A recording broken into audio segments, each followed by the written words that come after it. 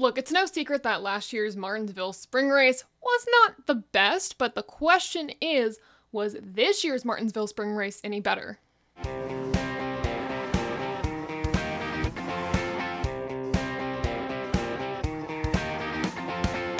Winning at a track he never thought he would win at, capturing his 21st Cup Series victory and making it 38th on the all-time win list, your winner of the weekend was Kyle Larson. The number 5 car was okay during the entirety of the race, but it's no secret that Hendrick Motorsports just wasn't really a factor during Sunday's event.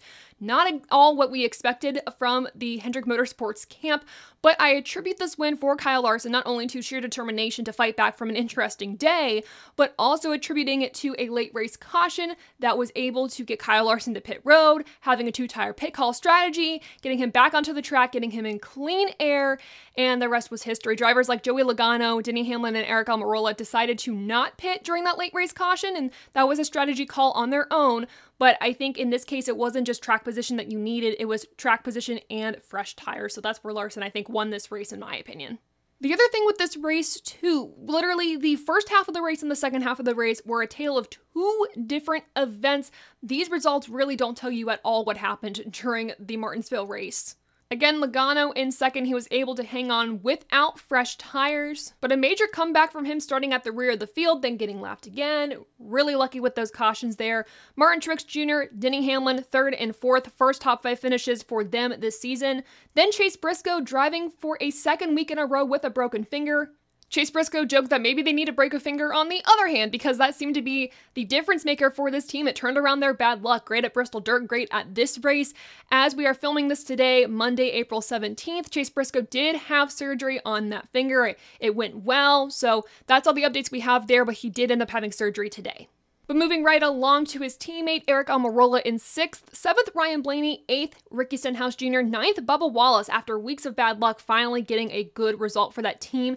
And in 10th place, believe it or not, Chase Elliott captures a top 10 on his return at Martinsville. He said his post-race, he said that his leg felt as he would have expected it to, but the biggest issue for him on Sunday's event was actually the heat. He said, I've been sitting on my couch for 6 weeks, and basically now he's in a toaster oven for the entire race. So that was a very big difference for him. He was sitting by his car at the end of the race, just trying to cool off. Bubba Wallace and Ryan Blaney went up to talk to him. It was nice to see all the boys back. So really good to have Chase Elliott back, and I know the fans are glad that he is back too. So yeah, good result for Chase Elliott. I'm going to be honest with you, I expected as much, but I also knew realistically that probably wasn't possible for him to get a top 10 with his leg at a track like this where you're braking quite a bit. Luckily, it's not a road course, but it's a short track. You're going to be doing a lot of braking. For me, I thought maybe he would have come back at Talladega. That's less braking you got to do, less footwork. But no, Chase Elliott came back here and he did decently well. I mean, not decently well, he did great, I would say, for his return. So good to have Chase back in the number 9. I said that the results on Sunday did not tell the tale of the entire race, and I'm looking at drivers specifically like Ryan Preece, Daniel Suarez, Kevin Harvick, Todd Gilliland, and Tyler Reddick to be exact. Starting with Todd Gilliland in the 25th position, for me, in my opinion, he was on track to have a career best day, and then he dropped a cylinder. I was so disappointed because he was in the top 10 like the entirety of the race until that happened with, I believe, like about 100 laps to go. But I've said it for the past few weeks and I'll say it again, Front Row Motorsports, their program is really strong this year. Gilliland is showing that his rookie stripes are gone. He is racing this year, doing incredibly well. Just unfortunate this result here, but hopefully he moves on and we go to Talladega. They have a really solid super speedway program as well, so we'll have to see how they do. And then Kevin Harvick, he won his first stage since 2020, which is hard to believe. They said that on the broadcast. And then he had a flat tire near the end of the race, lost a lug nut. He was shaping up to potentially win the race, so that's why I was very disappointed with this result from the Ford team. But Stewart-Haas Racing as a whole, though, minus some of the mistakes and errors, did incredibly well. I said last week it was the strongest showing that they had. Same with Ryan Preece. He led literally the entirety of the first quarter of the race, or first third of the race, I think is what they said on the broadcast and what the stats show.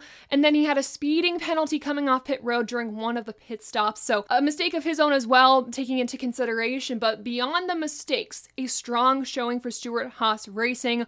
Are they back? Are they not? I don't know.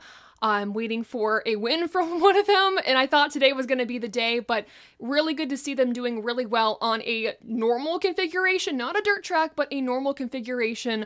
So the next time we go to a short track, I'm going to be keeping my eye on them for sure. Moving on to the points, the only two drivers now that are multi-win drivers are Larson and Byron, and Larson moves up in the playoff grid. And this is 7 different winners in 9 races, so still pretty good. The biggest changes in the playoff grid I want to draw your attention to, Keselowski and Cindric drop about 4 spots, with Cindric falling below the cut line, and the most impressive jump in the points is Chase Briscoe went from -20 last week below the cutoff line to +10 above that line. It's a 5-spot jump from last week. And that really goes to show what you can do if you have a good day, especially if others don't have a good day. Unfortunately, with this point system and just any point system in general, you're going to benefit from guys having a bad day. Chase Briscoe was able to do that, but he also had a fantastic result, so really solid effort from him in that 14 team. So going on to our race rating above or below the yellow line and kind of questioning, was this better than last year? And in my opinion, yeah, I think the short track package that we have this year made the racing better than what we had last spring. There was still frustrations. The guy that started at the front of the pack, if you had fresh tires, like, you were gone. There was no way of catching up to the guy in first place. So that was frustrating, a little bit different than what we saw at Richmond, but I also have to consider the weather was also a bit different. The temperatures were a bit different. That's going to affect the grip that the tires have on the track. So I'm also considering that as a fact. So better but not perfect, and from the driver's perspective, Denny Hamlin basically said it was impossible to pass. This was worse than last year. This is the new NASCAR, very frustrated. Again, though, he was able to get his first top 5 finish of the season. That required a lot of passing, but also as a reminder, it required some really solid and really lucky cautions falling in his favor. So if anything, the package still probably needs tweaked. I think it's producing better racing than we saw last year at the short tracks and even road courses. But I think the one thing that we actually need to take a closer look at that maybe we're not thinking about would be that tire compound that we're using at these tracks. Maybe that can be tweaked a little bit, but also thank God we did not have to use the wet weather tires like they did in the truck race.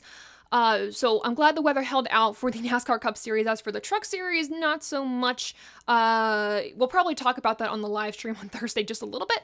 But yeah, so overall, a decent race at Martinsville, definitely better than last year. I think I gave last year's race rating like a 30%. This year I'm going to go with 55%. Again, still not perfect. There was the ability to pass, in my opinion, just watching from my TV, and from what I've heard from guys that were at the track, more than last year. Again, the driver's perspective, though, from Denny Hamlin at least, is that it was a lot more difficult, but again, better than what we had last year, so I'll take that as a win. That is above the yellow line. I'm not sure if you all agree with that or not, but if you want to join in on the conversation, make sure to follow me on my social media pages, and also that's where I do some more NASCAR news, so if you're looking for more on-the-minute NASCAR news, breaking news, updates, make sure to follow me on my social media pages, and at TobyChristie.com for more NASCAR news, great articles from the Toby Christie team. All these accounts are linked in the description below, and as a reminder, we are going live on Thursday night at 7:30 Eastern Standard Time. We are gaming, and if you want to have a say in what game that I play, or games I should say, we're playing too, make sure to follow me on my social media pages and let me know what game you want to see. So I'll see you all Thursday and scattered across my social media pages through the week. Thank you all so much for your support and your kindness, and until next time, I'll see ya. Want more awesome NASCAR content? Make sure to watch the videos right here and click the link on the screen.